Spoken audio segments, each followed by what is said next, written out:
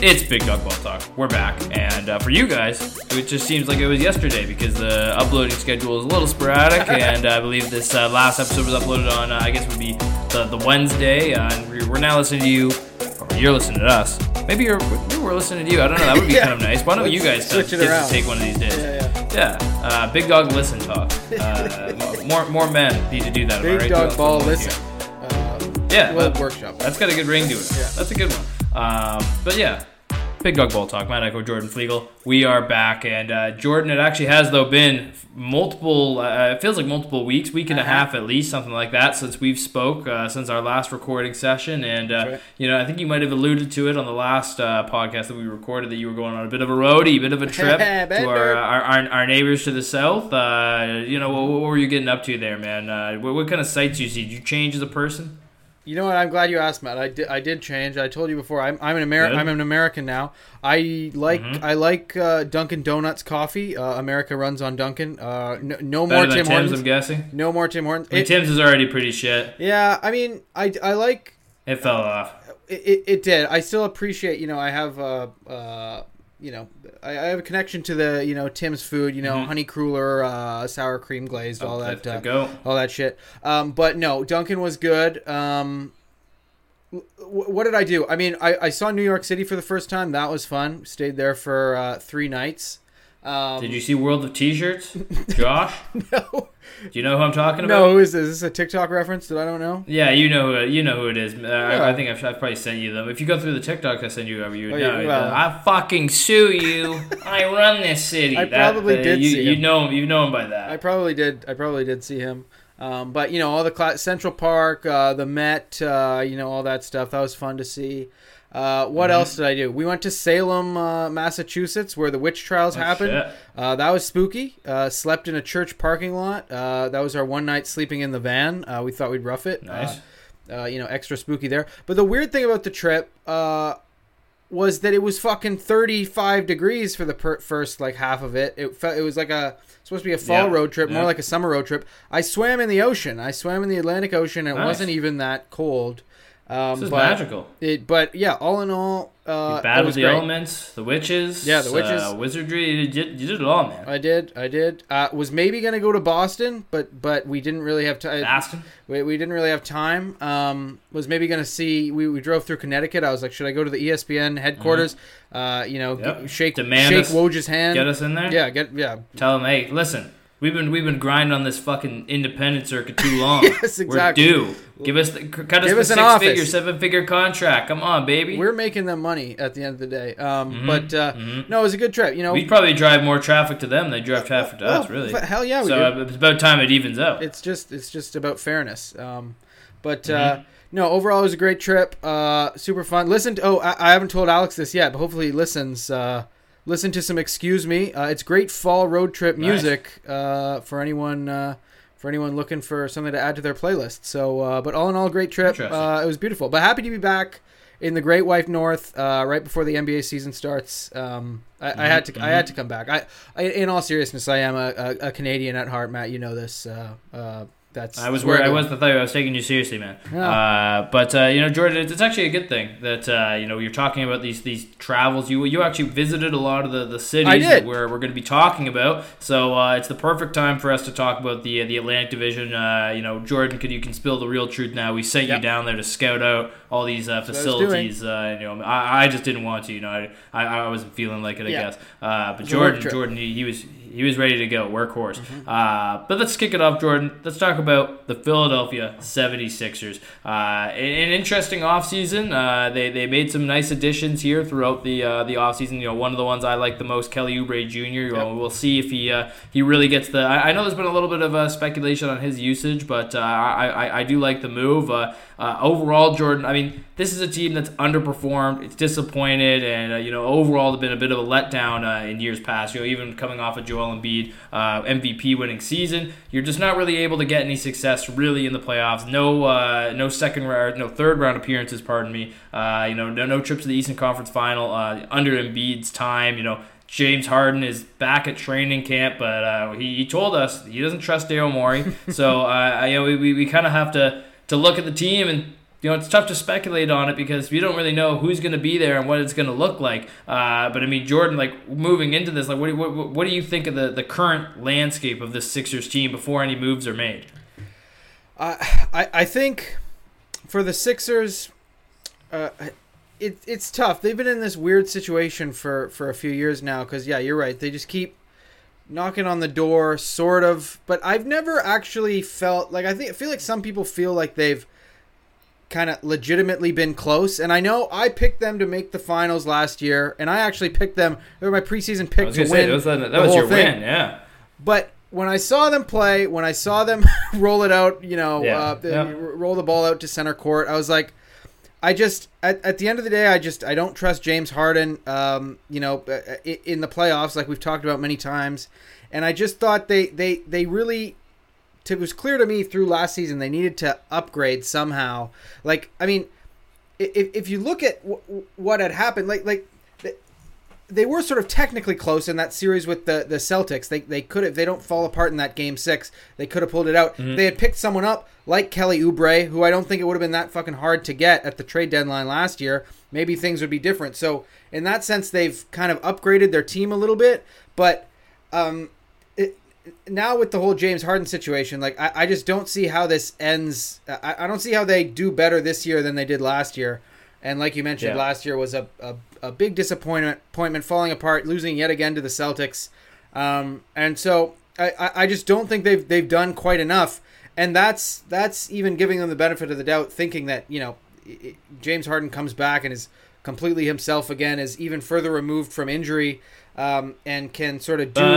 You don't need him because you got Patrick Beverley. You're right. Yeah, we got the true big dog.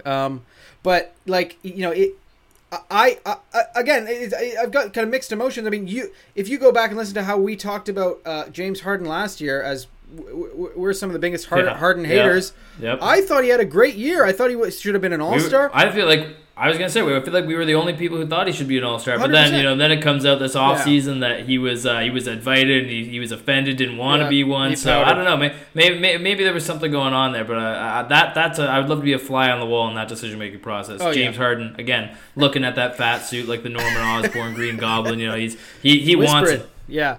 And it's just like... assuming Harden can have that type of season again, which isn't a given. He's another year older. Tobias Harris is another year older. Like there have been reasons to kind of be optimistic about these guys, but I've always just kind of felt in the back of my mind like they just don't quite have it. Something's a little off with this team, and like there was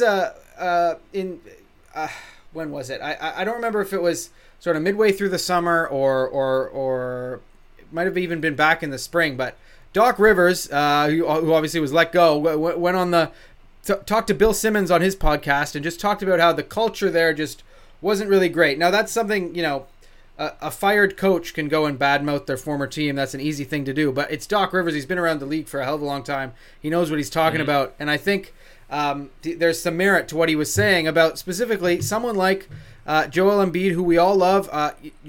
He's been one of the best players in the NBA now for years. Constantly having issues around his conditioning and around whether he's ready to play, and that affecting how often he gets injured and things like that. How somehow he thinks he's going to play in the Olympics. He's not going to be able to handle that workload. He's no way. He might go for the trip. Well, I feel like that's probably the big reason he wants to play for the U.S. He's just like, this will be my easiest ride. Unrelated. That's kind of a bitch move, man. 100%. Come on. I can't believe that. Like he's like, my kids are born here. That is not. You're doing it because you want a gold medal. Be honest, Joel. You're being a bitch on this one. Yeah. But within the organization, he's just kind of he's been able to just kind of do whatever he wanted. Same thing with Ben Simmons when he was actually there and playing until the whole thing kind of fell apart, with him just feeling empowered to just say, no, I'm not going to take any three. I'm not going to shoot threes. I'm going to kind of do it my own way. I just think that with the Sixers, I just don't feel any differently than I kind of have after watching them actually play for these last few years. And, they're also a different kind of animal when you look at even their best players, Joel Embiid and James Harden, versus regular season, the stats that they can put up, how good they can look in on a YouTube mixtape, and how they actually come through in the playoffs. So at the end of the day, they've just disappointed me year after year after year. They've come up short. They've never really risen to the occasion. They've failed to meet expectations, let alone surpass them. And I just kind of have that same feeling again this year. I don't think they've done enough. I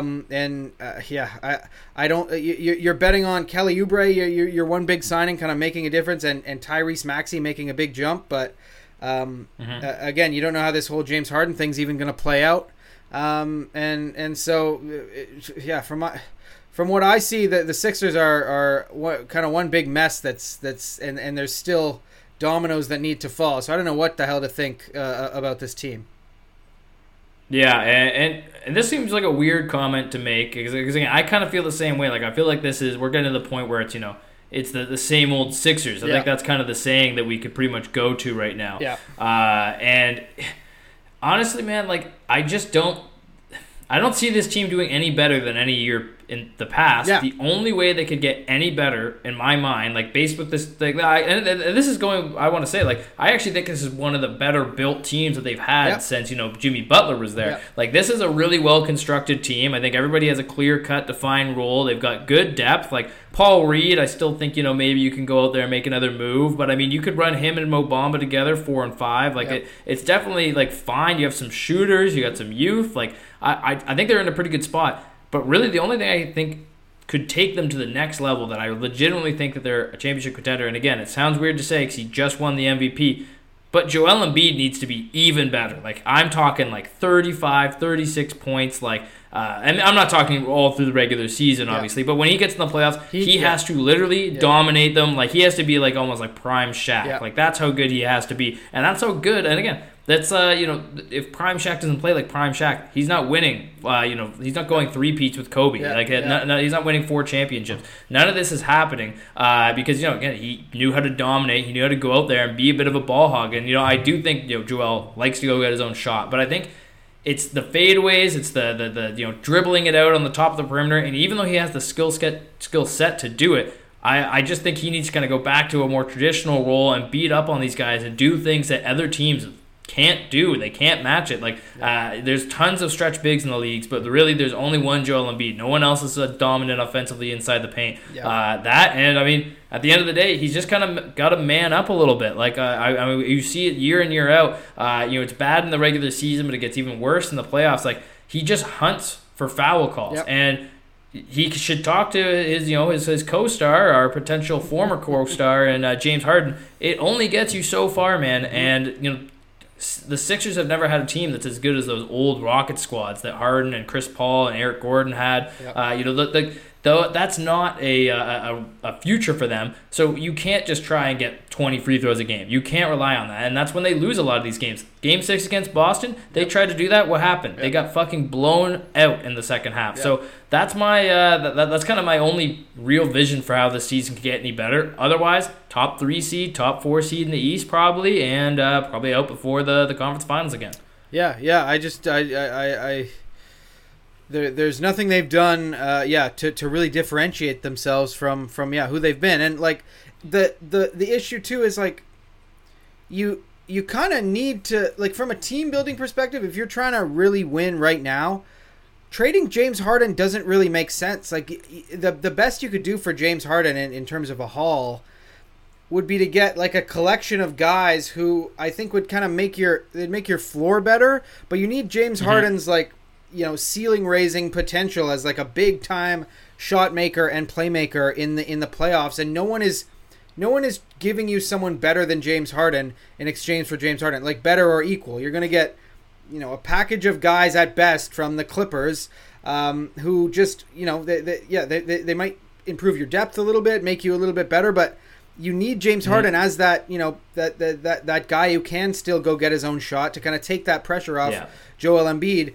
But it's unclear if he ever wants to play for your organization, really, in a real way again. So far, no. Yeah. Who knows what the relationship between Joel Embiid and James Harden really is, or James Harden and Nick Nurse. Like, how's he going to handle it? And like, it's just, and that's something we didn't even address. I mean, holy hell! Like, again, like, I don't even know how this team's good. Like James Harden, no way he would play for Nick Nurse. a polar opposite guy that Nick Nurse would want to run with. Yeah, 100%. And so they're going to have to somehow figure that out. It's the what is it? The immovable object and the unstoppable force. Daryl Morey and James Harden, the former lovers, who just can't seem to make up. Like we are never getting back together type vibe. They hate passionately, well, that's just it's a tale as old as time, I guess. But it's I think the Sixers.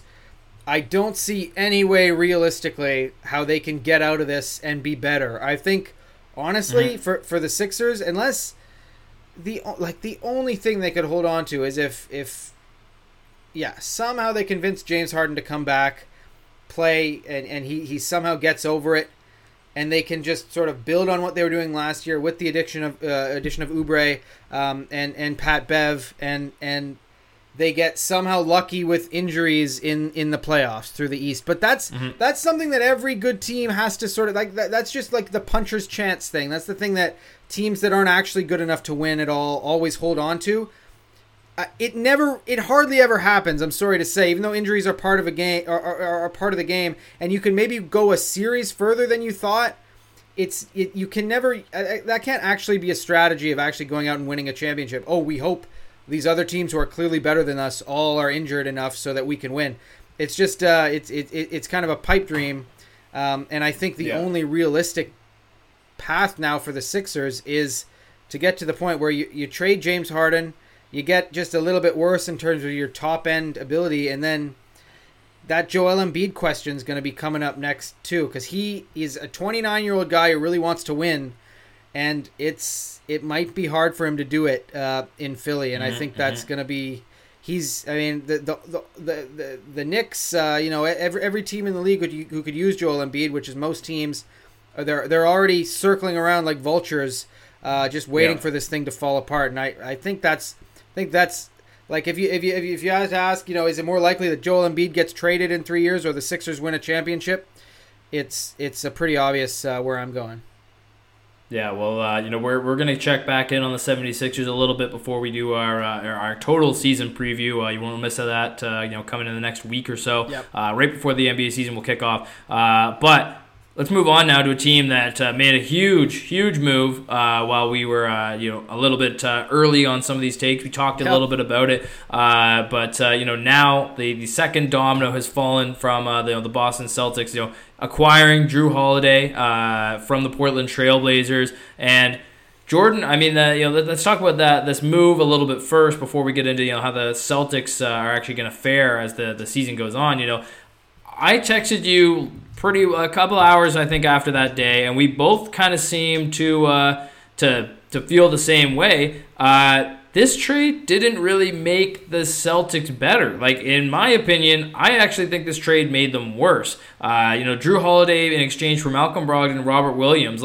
Those were two guys who were pivotal, key members of your team, both sometimes starting and off the bench. You're losing depth, which was, again, I thought was such a great asset to this team for so long, was their depth. Now they're kind of thin. They don't really have the scoring, but then they lost their that inside presence, and maybe they think Porzingis is enough to kind of fill that. But Al Horford's not getting any younger.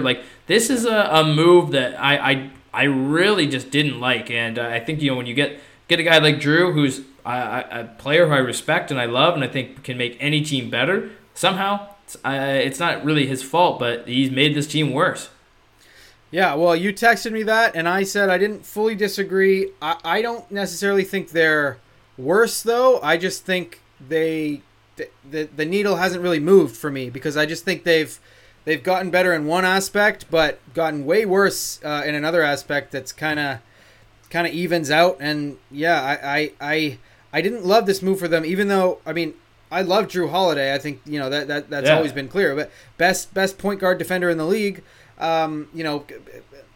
Probably the best point of attack defender in the entire league. One of the most, despite what happened in the playoffs last year, between him and Jimmy Butler, one of the most respected,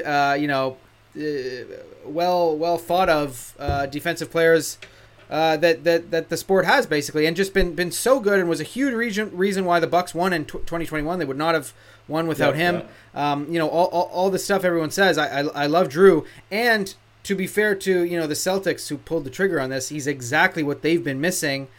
He's got the defensive Marcus Smart, but a little bit more of a sort of true point guard in the way that he can set up and score in a variety of different ways. He's a little bit taller.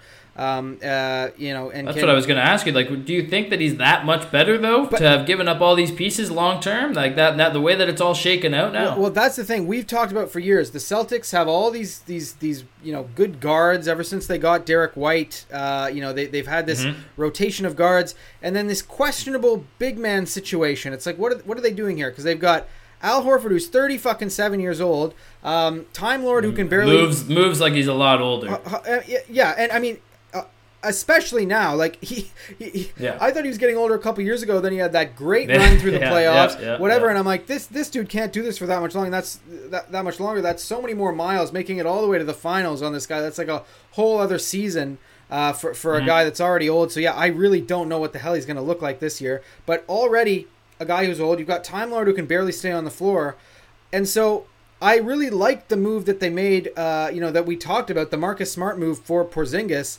I was like, that's great. Now you've got rid of a logjam and you've added a third guy in the front court that you can kind of rotate between these three guys, and just statistically, it's more likely one of them is going to be able to go. You only really need one on any given night. Jason Tatum plays the four pretty effectively. Jaylen Brown can guard threes, and then you can throw it your other two other guards, however you want to do it. But now they've just undone what they did before, and now they're back to relying on just Al Horford and Kristaps Porzingis. Really, we're going to look ourselves in the face, Mr. On the bench for the last 3 years, and really believe that Kristaps Porzingis is going to put together a full healthy season or full healthy playoffs. Like I don't think so. Especially if they're going to rely on him like this. Well, exactly, and you're either putting pressure on Horford, who's old, or Kristaps, who's got the bad lower body. He's 7'3" for God's sakes. Like he's one of these. Or you get to roll out guys we talk Luke about. Cornett. Or you got Luke Cornett with his awesome ability to defend 3-point jump shots. It's the eclipse. But they've got the savior. They just picked up Wenyen Gabriel. We'll see if he makes the final roster here. That's that's their big man rotation basically. That'll do it. And so again, like Drew Holiday, it is a good point. How much different is he than Marcus Smart? I would take Drew Holiday over Marcus Smart any day. I do think there is a sizable kind of difference, even offensively. I would just rather have Drew Holiday running my show than Marcus Smart. I think he's the poor man's Drew Holiday. Yeah, 100%. And so, I do think they upgraded at that position, but I think they downgraded in the front court just as much. And so that's why I think it just kind of evens out. And I think it's going to be like... Think about all the size they have to go through in the Eastern Conference. They got to deal with Embiid. They got to deal with Giannis. They got to deal with all the big bullies on the Knicks. Like whoever they go up against, they got to deal with Bam. They've not addressed it at all. The Porzingis addition, again, I liked it when you also had Time Lord in there to soak up some of those minutes. He's actually a young guy who might be able to get over these injury concerns and put together more of a fuller, healthy season. I just think. When it comes to big men who with injury histories, once they're 28 years old, like Porzingis is, it's much more likely that they deteriorate than they somehow get better. And to your point, it especially when you're putting all this pressure on him through the regular season as your basically your only true center, other than old man Horford. It's just going to be. I think they're playing with fire a little bit too much here. I think they were a bit over ambitious, and then just I know guard play is important. It is. It's good to have good point guards and stuff, but you don't need like having Drew Holiday and Derek White. It kind of like. They also kind of do similar things. They're both really good defenders. They can both shoot a little bit. They can both bring the ball up. I would much rather they had kept that front court depth. And then you'd still have fucking Brogdon. You'd still have all these other pieces. And really, what was their reasoning for blowing it up was just they lost to the Golden State Warriors and then they lost to a hot Miami Heat team. Like the Heat loss was embarrassing. The fact they weren't able to pull that off. But I mean, like at the end of the day, they also beat the Bucks. They beat a lot of other competitive teams. They gave the Nuggets a couple competitive games. Like it wasn't like they were dog shit. Like it could have been worse. Yeah. So I'm a little surprised that that they want, like, I was, but I wasn't. When I look in hindsight, I'm surprised. When it happened, I was like, oh yeah, they have to make a move. But nowadays, yeah, it just kind of seems like they reshuffled the deck on the same same stack of cards, and now it's just looks a little bit different. It's pretty much the same hand though. So like overall, like Jordan, what do you kind of see as this team? Like, even though maybe they aren't better or worse necessarily, like, do you still look at them as legit competition, championship caliber team in the Eastern Conference? I think to the one thing I will say about this team, I think their ceiling is higher now with a guy like Drew, with the championship experience that he brings, the potential of having like a full and healthy Porzingis. I mean, you saw it in the short minutes he played in the preseason so far. Like Porzingis, when he's on, he brings a whole new dynamic to this team that they haven't really had in terms of that type of big man with that mix of size and skill. So I'm not saying it can't be done, and I think at their best, if they can somehow keep everyone healthy on this team, I might pick them as the best team in the East over the Bucks. But especially because I like the Drew Holiday move, if only just for the drama. I mean, we need a series again between the Bucks and the Celtics. The Drew Holiday return and the rematch of the when the Blazers got swept by the Pelicans, because Drew Holiday locked Dame's ass up for 4 games. There's going to be tons of history there, and that's going to be really fun, and I hope we get to see that. But yeah, like if these guys, if the Celtics are at full strength, they're getting contributions from everyone, and can get a miracle kind of healthy season, then I put them up there with everyone. They just don't really have any margin for error in that front court. And then I think it's just gonna be a trickle down effect. And if they go into the playoffs with either of those guys hurting, unhealthy, any of that, I think the size from other teams I think is just gonna overwhelm them. I do think overall I like where their ceiling is at, if they can keep everyone together, keep everyone healthy. But we'll see. Like I said, I think they're just kind of playing with fire a little bit too much. Yeah, and I think that it'll be interesting to see how quickly they can all mesh and get this going with some of these big key additions. But overall, I agree for the most part. That I think they'll be championship contenders in the East for sure. I would probably put them in my top 2. For along with the Bucks right now, just as top contenders in the East. Does that mean who I think either of them will win the championship? I don't know. We'll see. Yep. But it's going to be a tough time in the East. I actually think the East is slowly opening up a little bit this year. Yeah. I think that in the last few seasons it's been like, wow, this is really tight, and I still think there's probably 3 or 4 teams in the Eastern Conference that are really going to be jockeying between 2 and 5, maybe even 2 and 6 this season. Yeah. But I mean, I think those top 6 are pretty clean cut and clear, contender or teams in the East, but only some of them can you really look at as like these teams are going to go far. They're not just a playoff lock. For the Celtics, I just like the biggest thing for me too, like early in the season and when, like you said, we'll see how long it takes for them to gel. It's going to be about the defense. The defense is what made this team special, what got them to the finals. And if you think you can just, I know you've replaced him with Drew Holiday, but the heart and soul defensively of your team is now gone. Marcus Smart and Time Lord, like the young, athletic, front court defender. They're slowly moving away from what got them to the finals in the first place. They clearly think they can kind of recreate it with different players who are better on the offensive end. But just watch the Celtics defense. That's all I'll say. I mean that's been what's made them a good team, not just the offensive firepower, and it's going to be tough to recreate that. That's all I'll say. Well, let's move on, Jordan, to one of your road trip teams here, the New York Knicks. The Knicks. Saw a lot of Knicks t-shirts. Yeah, of course. Knick City. It's can't not love it, right? Yeah. But I mean, this is a team that they I would say exceeded expectations last year for sure. Jalen Brunson emerging onto the scene, really taking the city by storm and putting together a pretty competitive playoff run. Obviously, weren't able to, get the job done. I don't think anybody probably, envisioned them making a deep run to the finals this past season. But, I mean, all in all, this team is still, developing. They're younger. They got a little bit deeper. Adding a guy like Dante DiVincenzo that obviously has those deep ties with Josh Hart and Jalen Brunson. Yep. Mikal Bridges is just down the road, and I would really wouldn't shock me if they went out and tried to just get him too to complete this Villanova reunion. Yep. But all in all, Jordan, I mean, when you look at the Knicks team, like, do you see them, what do you see their ceiling as? Do you see them as being a potential dark horse contender like I thought a few seasons ago? Or do you kind of just see them as pretty well the same spot they were last season? Or do you think something completely different? I think like last year, I think they'll have potential again this year into the playoffs to surprise people. Because I really just like how physical this team plays, how the emphasis they put on defense, and just they're very relentless, and they have I'd say it's fair to say that the New York basketball's back, baby. We love it, and I want more series between rough and tumble teams. The Knicks Heat series last year was super fun.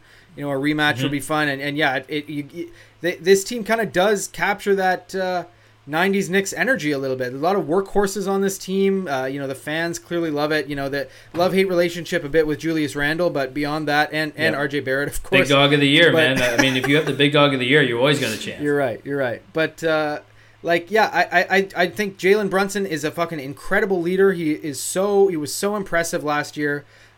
He's still only 27 years old. I think he's going to come back even better. You've got a lot of guys who I think are solidly, you know what you're going to get from them, like the workhorses, that heart and soul of this team, like the Quentin Grimes, Josh Harts of the world. Like you said, Dante DiVincenzo fits right into that identity of just hardworking guys. You know what they're going to bring every night. They're going to go out there, they're going to hustle, and that fits perfectly in a Tibbs-led system.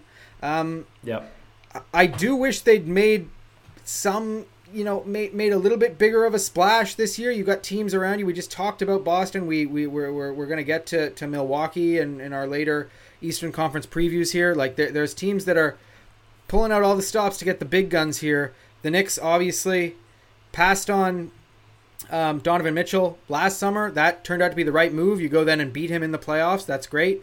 But it still.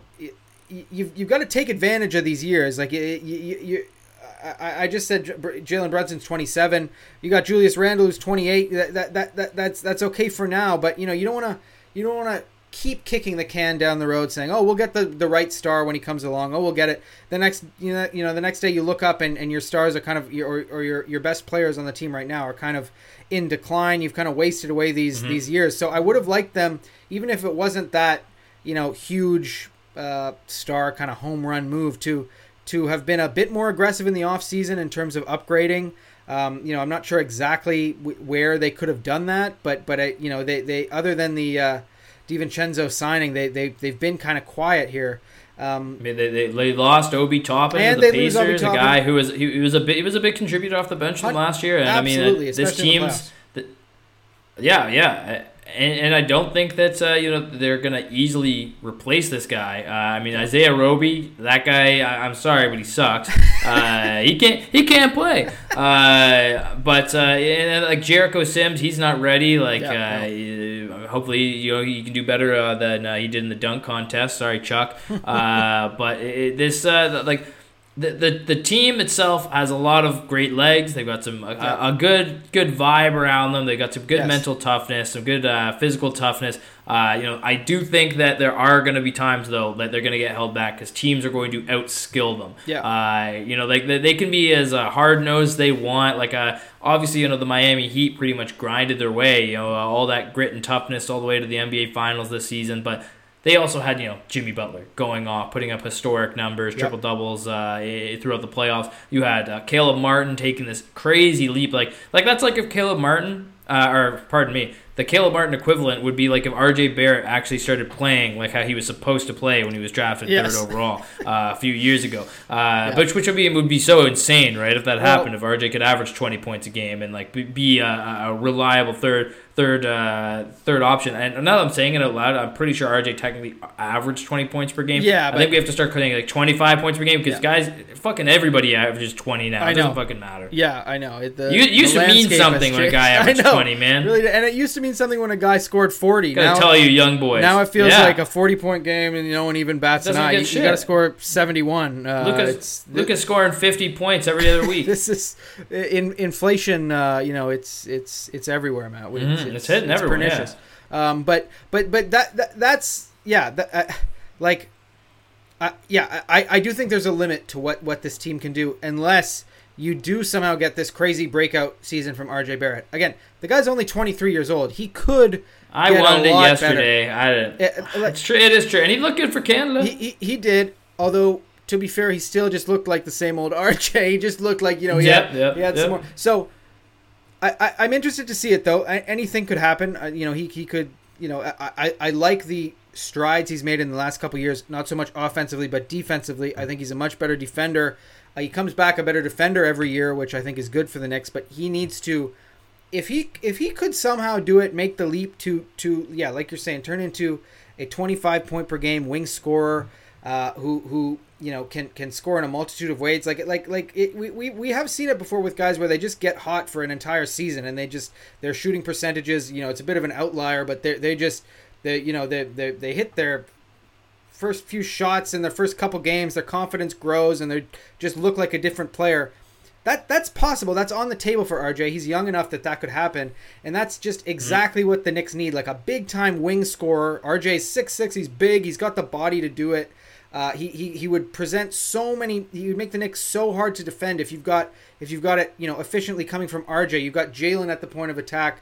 You've got everyone else. Whether it's Randall, bullying you down low. You got Mitchell Robinson, behind the defense for lobs. Like they've got things that can, they've got ways that they can become a sort of prettier offensive team, not just this, offensive rebounding 90s style. We're going to pound it down your throat. There's feel free. There's a way forward with internal development that, and it's mostly centered around RJ, that this team could get a little bit better. But I would have liked for them to go get that from somewhere else. Like, don't leave it up to chance. For these kids to really be the ones to push you over the line here. There was no big star available. I know that's the next big move for the Knicks is the next big disgruntled star that they think they can go and get. They've got enough of a foundation that player will actually want to come to the Knicks, and so I get that. But like I said at the beginning, don't waste away too many seasons here. Like you mentioned too, the East is slowly opening up. There's teams, even the teams at the top, they have questions.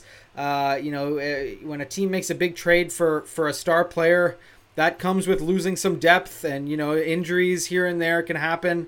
If I'm the Knicks, my attitude in the next few years, I think they're good enough and they've got the foundation. Just go for it. Try and even if it's smaller kind of moves on the periphery, try and upgrade and try and win right now, because I do think they're closer than they've basically been in 20 fucking years or more, or whatever it's been since the late 90s. Don't be scared. Don't go for the big whale. Go for that smaller beluga. I don't condone the killing of whales. This is just for the metaphor. Whale. Something smaller. Pro whale. Catch us on Deadliest Catch. I honestly, I'll say this. If the right whale comes across, I wouldn't mind it if they dangle the lure a little bit, man. I wouldn't mind if they get some krill out there, man. To be the clear, right guy. If the whale comes, get the big whale. I'm just saying, in the meantime, if you see something smaller, don't cast your line for that as well. Obviously, the whale is the the main goal, but who knows where that'll be. I don't think it's Harden. he's kind of the hell no. If you put a guy like Harden next to Brunson, it ruins it. 100%. And that's kind of the thing. There's just so many guards you could trade for. Again, it comes down to that valuable, that 2 or 3 switch position player. Maybe you can do a little bit of small ball 4, shoot the 3, play some defense. They need that Jason Tatum, like Paul George, or Kawhi Leonard. Mikal Bridges would be a pretty perfect guy to throw in there. Like, it'll be interesting to see, what they would have to kind of throw out there to get a guy like that. As long as they could hold on to, RJ, Julius, and Jalen Brunson, I think they could really. I do agree. I think the Knicks could find themselves a lot closer to the top of the totem pole than they currently sit. But time will tell if they're able to make a move like that. But we mentioned them quite a few times. Let's talk about them. Guys, just down the borough, the borough over. Across the river? Down the borough, sure. Down the borough? Yeah, across the river, we'll call that, yeah. I drove over the Brooklyn Bridge, man. I braved the Manhattan traffic, and I drove across the Brooklyn Bridge. Didn't die. I feel like I should be congratulated. Go ahead. I'll say this. I'm surprised you were able to do that. Thanks, man. You're a fresh-faced driver, man. We're rocking on the Brooklyn Bridge. It's interesting. I would say congrats are definitely in order. If you would like to say congratulations, at Big Dog Ball Talk, let us know on Twitter, Instagram. Yeah, let us know. Tell me how you feel. Congratulations, Jordan, for crossing the Brooklyn Bridge. But as we kind of cross the Brooklyn Bridge here, this is a team that technically, they made the playoffs last year. Obviously, there was a lot of moving pieces going around the Brooklyn Nets, obviously, with Kevin Durant and Kyrie Irving on the move throughout the season, which feels like, again, a million years ago. I really think the playoffs extends time. Seeing Kevin Durant there, I already feel like he's played a full season there. He only played 10 games or something for the Suns the regular season, but this is a really, really fun team. All in all, the Brooklyn Nets team. Do I think they're going to make the playoffs? It's going to be tough. Yep. They're very inexperienced. They're very young, but they've got some really young pieces that I think that in the next couple of years. I feel like we've kind of covered this. We've said this about the Nets for so long, and then they did the whole buy-in for Kyrie and Harden and KD, and then it kind of shit it all on the floor. Yep. But this team is back to being young. They're back to being fun. The vibes are high. There's a lot to be excited here, and the best part about it is these guys like to play together. They seem like they've got some good team chemistry. Guys you can kind of put on a highlight reel any kind of given night. So I'm interested to hear what you think about these guys. But all in all, I don't think that Nets fans should by any means consider this a year to compete. I think if you make the play-in, you're pretty stoked, but at the end of the day, this is a full-blown growing year. I think at the end of the day, really, the only thing you have to decide is would you rather them just kind of compete, see how well they can do, maybe try to make that play-in and just kind of get some good experience, or do you want to go the route of full-on tanking and trying to get the next big prospect coming into the draft? Yeah, and I think they'll probably take the approach that the Jazz did last year, where it's like no one expects us to be good. Let's actually go out and try and win some games here. And I hope they do it, man. Yeah. I've said it time and time again. That's my favorite way to do it. Let these guys play. They took a couple games off the Sixers, I believe, or did they? No, they did. Yeah, they did. I think they took at least go to 6. One. No, what? No, I think they might get swept. Yeah, I think they gave. I thought they were going to take them to 6, yeah. But I think they might have got swept. I never remember. I always forget. You forgot to say it right. Yeah, you're right. But I do think that this is at this point, there's nothing that's going to help you just by tanking every single year. They've got good youth, but we've seen all these other fucking shit teams. They tank and then their young guys don't do anything, and then they pretty much just end up having to be rookies when they get traded 3 years later because no one actually commits to it. They just use those picks to trade for superstars. Yeah, and I think if you are the Nets, I know you got burned with the KD and Kyrie situation, but I think still, if you're a big market, it is more effective and more. It's a better strategy to try and build up assets to go trade for a star rather than go into the draft year in year out. It's too risky. It's too weird to do that especially if you've got a guy like Mikal Bridges who people want to come and play with. Same thing goes with a guy like Nick Claxton, who was one of the guys Dame said it would be fun to go play with those two guys in Brooklyn.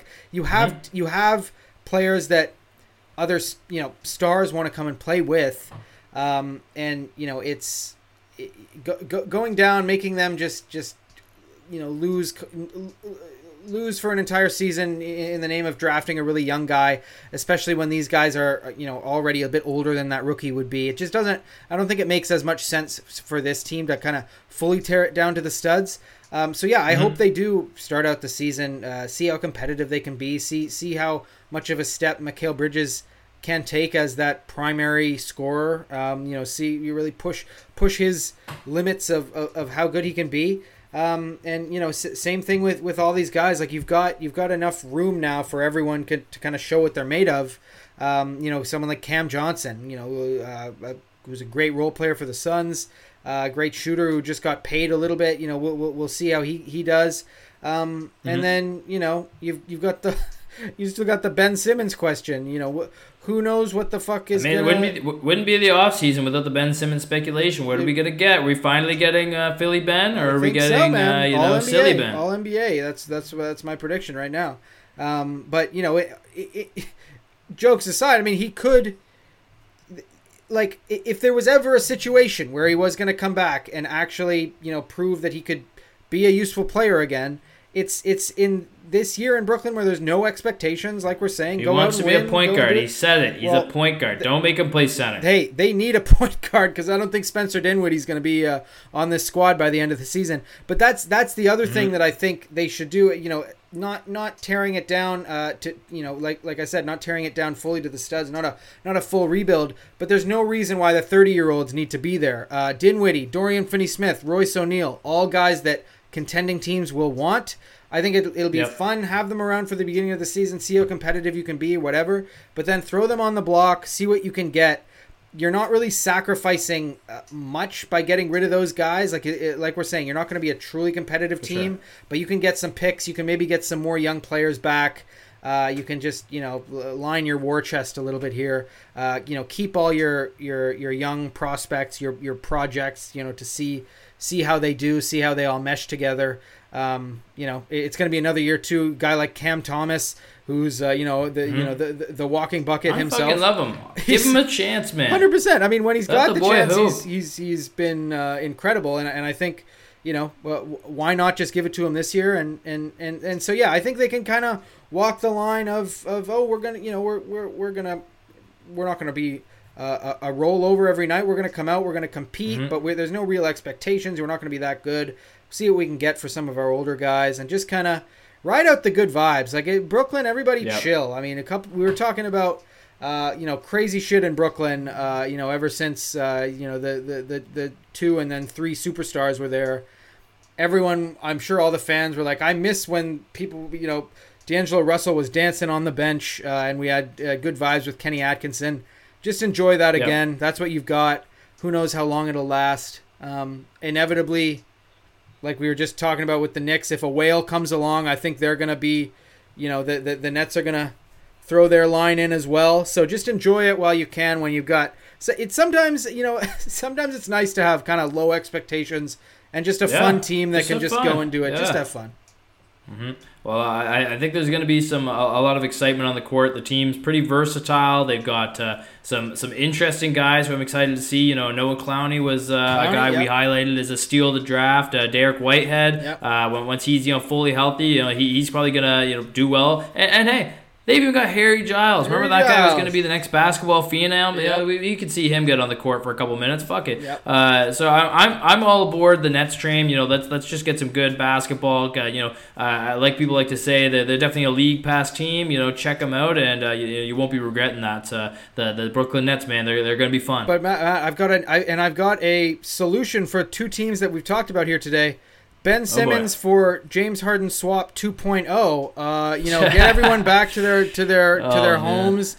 Just that'd be great. Ride it out. There'll be lots of healing on that journey, and I think it'd be better for both sides. Would Philly fans, like, if let's say somehow they made it work, maybe they send somebody else over to Philadelphia that's like actually worth trading for right now. Like, would he like it? Like, would James Harden like it? Like, I just feel like they would both. No, everyone would hate it. The very first time both guys traded would sit out. Yeah, 100%. But it would be fun for us to watch. I mean, that's all the NBA has been the last few years. Mm-hmm. James Harden and Ben Simmons off the court drama. So why stop now? Well, I mean, man, sad to say because it's been. I mean, growing up, surrounding our roots into getting into basketball, the Toronto Raptors, it was always so much fun just to see those guys work. And now there's expectations. It's less fun. It is less fun. Yeah. It's less fun that we have all these bandwagon fans that are still kind of sticking around on Twitter and talking all this shit, and they don't really know what they're talking about. Yeah. This is also, for anyone listening that's not a Raptors homer, apologies. This is going to get super biased. So, I mean, this is, you have to let us get the delusions out and frustrations, because that's really all it boils down to. Gripes, and then us thinking that they're going to somehow flip it and turn it into a championship contender. So, if you don't like it, just skip to the end. Follow us at Big Dog Ball Talk. Medical Jordan Flegel. It was a good friend Jordan always says. And Jordan, the Toronto Raptors, the first thing I want to talk about, like, they fucked up. They did the front office fucked up this offseason. Not even just in the offseason moves. I'm not pinpointing that, but the rumors and the consensus seems to be that the Toronto Raptors were in play for Damian Lillard, and they were close to pulling the trigger. I mean, for God's sake, like I said, Shams tweeted that the Raptors were getting them by accident, and with or without Lillard, it would have been interesting to see what the package would have been and how it all would have shaped out. But based on the personnel they have, they still have pretty much the same problems as last season, but they got worse. And I feel like we've said this, about some of these other teams, but this team, I really think it's like they could be decent potentially, but I think there's room for this team to actually be really bad if things don't work out the way that they're hoping for. Like,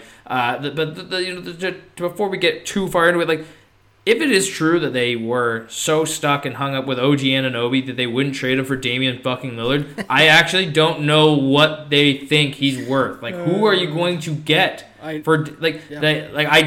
genuinely don't know who they would ever trade him for. I guess he's just untouchable. You might as well just fucking say that. Stop teasing us. Yeah, no, I think he virtually is untouchable, which is stupid as fuck. Yep. There's a guy I work. I told you this off camera, Matt. I won't reveal who it is in the interest of privacy, mystery, man, things, all that. But someone who has been around Raptors organization, who I actually work with now, and he called Messiah psychopath. I think that's a good way to put it. In Messiah we trust. All that. We all get it. We'll always be in his debt for what he pulled with Kawhi. But I do think Masai is a bit of a fucking psycho. I think there's where there's smoke there's fire. He's but addicted. All these other fucking teams saying it's so hard to negotiate with the Raptors. They put all these offers on the table and then pull them before you can even respond. I do think there's some merit to that, because if that's true, that the hang up it was. You've got to give up OG and we'll give you Dame, and you fill out the salary or whatever. If that was the main thing, if it wasn't about Scotty Barnes, if it wasn't about Siakam, any of the other big players, if it was centered around OG, and you don't do that fucking deal, I mean, he has to. If that's going to make sense, OG needs to average 24 points per game, which is he needs to be a star. Which is what I feel like the organization has been gaslighting us into believing that he can be since he was the second year in the league. I know confidently, having watched OG Anunoby for however many years, he's great. He is one of the best perimeter defenders in the league. He's still an underrated shooter. If you look at his shooting percentages, his clips, he's great. Yeah. But he is not going to be a freak star. Athlete. He is not going to be what people keep telling me that he maybe could be. he does not have it in him, and that's okay. That's not for everyone. He's one of the best role players in the league. That's not a slight. There's very few players in the NBA that you can say, that guy's if you have a good enough team, star. He could be like a third option, sure. legitimately, give you like a good amount of points and defend the best player on the other team because he is, again, I would say probably a top 5 defender. I think he genuinely is that good, and he's got the athleticism to make up for any kind of shortcomings offensively. Like he is a great player, and I love him. And I think I'm happy the Raptors have him, but I agree. He's not a superstar guy, and probably never will be. No, he is kind of the best version you can have of a role player, but I swear to God. He can't go beyond that. It's just not. I haven't seen anything to suggest that he can. And again, that's not a slight to him. And that's actually a good thing to be one of the best role players in the NBA. That means you're one of the best players in the NBA. Period. So, but I don't get like you said there. If you're not saving OG as a trade chip for someone like Damian Lillard, who are you saving him for? And if you're not keeping OG as like a guy who can be a really good sort of filler piece around a championship level team, why do we have him? Because we know we know kind of where his ceiling is and what he can do, and that's where he's best utilized on a team that's really good. He came in his rookie year and started for a really good Raptors team that won 50 plus games, and he's always had to guard LeBron in the playoffs. Absolutely, and he's always been so good in that role, surrounded by other good players. But if you're gonna say, oh, we're gonna let Siakam walk now, we're gonna let Fred VanVleet walk, we're gonna build around Scotty Barnes and OG Anunoby, he's just not that type of guy. He's not that type of foundational player. And so I think he should have been used as a trade chip. I advocated for trading him for the best offer last year at the deadline to get a little bit better. Clearly there was nothing really good on the table, but if Dame Lillard's on the table, just do it. I don't care if he says he doesn't want to fucking play in Toronto. He's going to show up.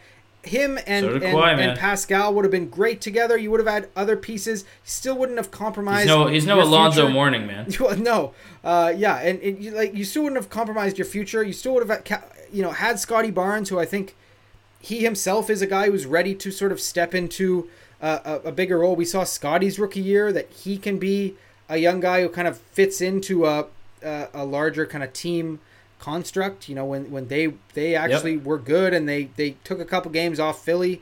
I just don't get the reasoning. And now, like you said, they've got this team where there still don't make sense when you look at the forward spots. Like, unless you're going to roll out Scotty Barnes as a true point guard all the time, which I don't think you want to do, there is no real reason why you need OG, Scotty, and Pascal. They all play basically the same position. You can't really play the three of them together. It gets really awkward. They've tried so many different things. Pascal at center, OG playing the two, all these different things. It doesn't really work.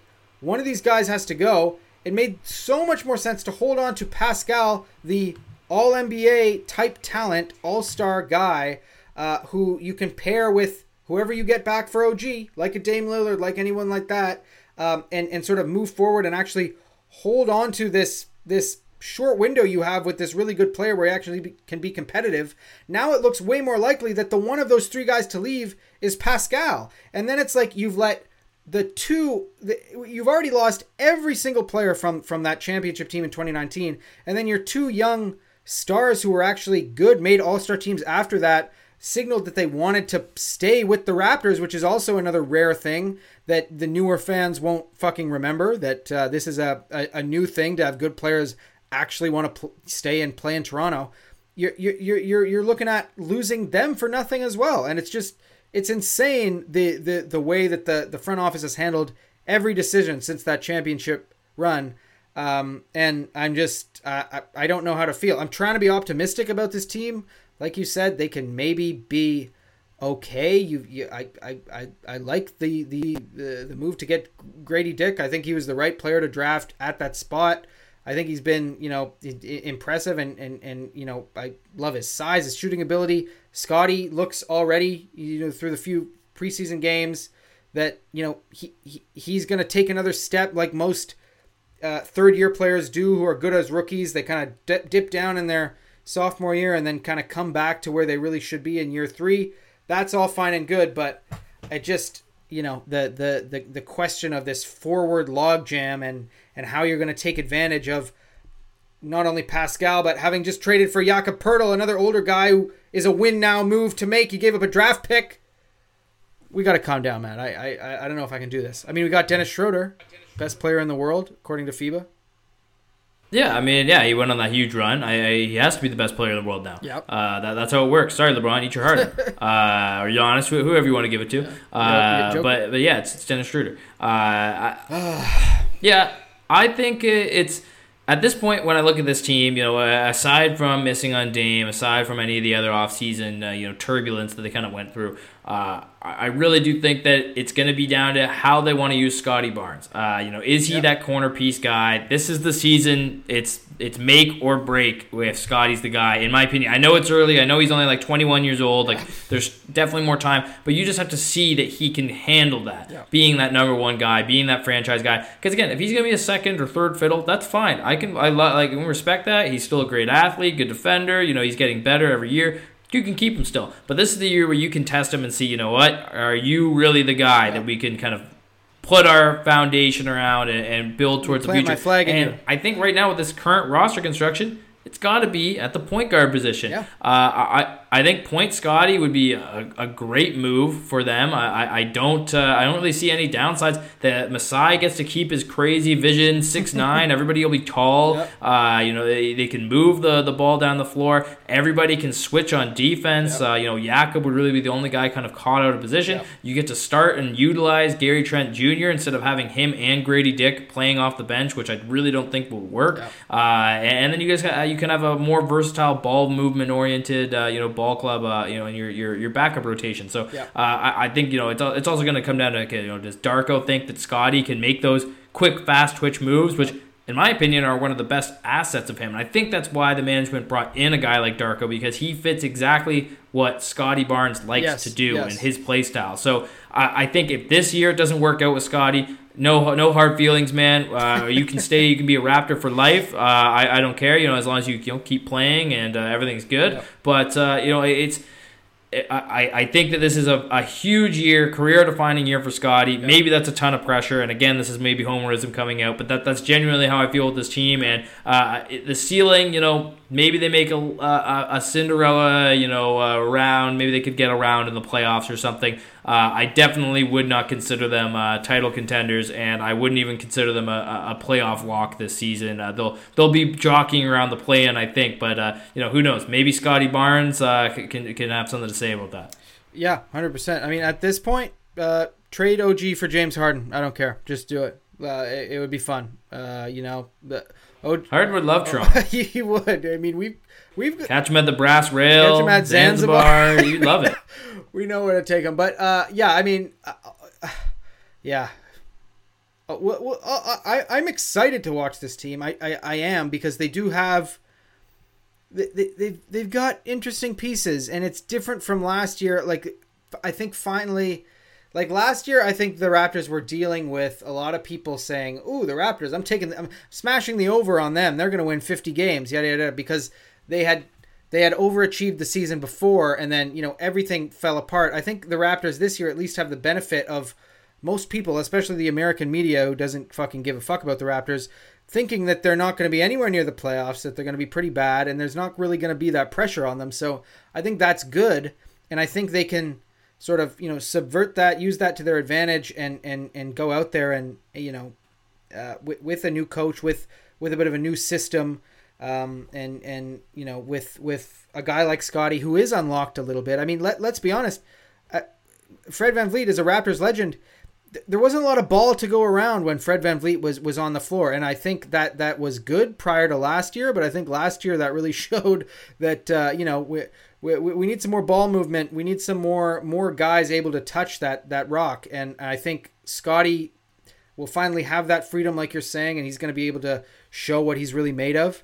And I think that's true of other guys too. I mean, is this finally the year that Malachi Flynn gets locked, let out of his jail cell, able to actually get off the bench for a few minutes again? That would be insane. I mean, I think, I don't see why Darko wouldn't at least try it, give him a bit of a longer leash than Nick Nurse did.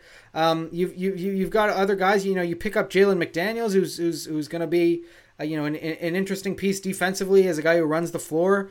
And then I'm looking to, you look at Precious Achiuwa. Can he, kind of like Scotty, who was good a couple years ago, really didn't do much of anything last year? Can he come back as a 24-year-old guy and really reach his potential that re-scratch the surface he showed that he could sort of get to? These are all questions. These are all things we gotta, we're gonna find out. But any sort of, real expectations for this Raptors team. It's kind of similar to the Nets situation we just talked about.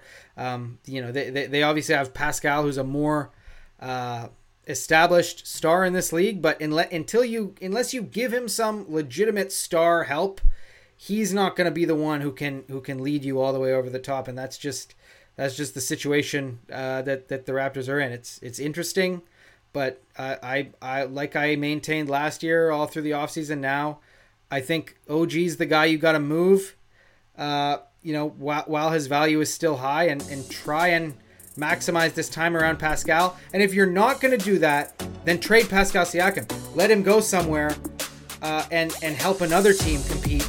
If you really want to, focus on that youth movement and keep OG around, do it. But you can't have it both ways. I'm begging the front office to just make a decision, pick a direction, like we've all been saying for about a year. Well, only time will tell, Jordan. Like you said, we'll see if the Raptors can figure this all out and hopefully shatter our expectations and make finals, us eat baby. our words. That would be. I miss it, man. It's been a while. It's been a couple of years. It was a long time before we got the first one, so I guess we can't be too greedy. Yep. But everybody, let us know what you thought about our Atlantic Division preview, our hottest takes. Who do you think's the best team in the Atlantic Division? Let us know at Big Dog Ball Talk, Twitter, Instagram, TikTok. That's where we're the most active. Go check us out. Help us grow and help us bring you more content, baby. Come on, the NBA season's almost here. We're getting stoked. We're getting fired up. Yes, we are. But this has been Matt Eichhorn, Jordan Flegel, Big Dog Ball Talk, and as my good friend Jordan always said, Bing Bong, baby. I'm bringing Bing Bong back. I was in New York. I was on the streets of New York basketball's back. Bing Bong's back. We canceled it for a little bit there. We did. It was kind of annoying, but I'm bringing it back. It'll get annoying soon again, but for now it's good. But you know what I did, Matt? I forgot to mention the most important thing of the trip. I got a bacon, egg, and cheese, baby. I got a bacon, egg, and cheese. I walked in. The Aki style. Aki way. Hell, Aki, yeah, that's it. Aki way. See, I'm not a local. I'm like from Yonkers or something, man. I don't get it. But Matt, play us out. Give us your best New York accent. Come on, give me some. Fuck your life. Bing Bong. Fuck, I love Bing Bong. I actually miss Bing Bong.